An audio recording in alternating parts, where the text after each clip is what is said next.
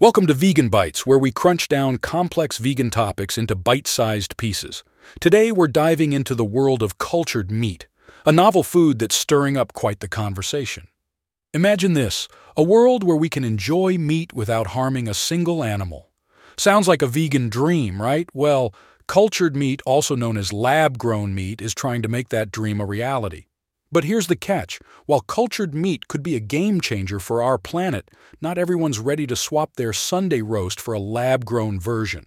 So what's holding people back?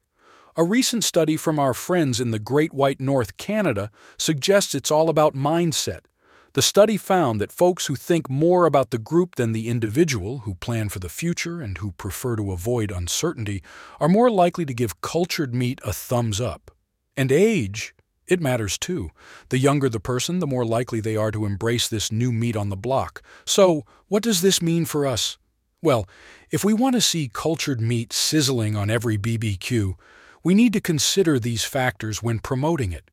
We need to show people that cultured meat isn't just a sci-fi concept, but a real, sustainable food choice that can help us protect our planet and its animals.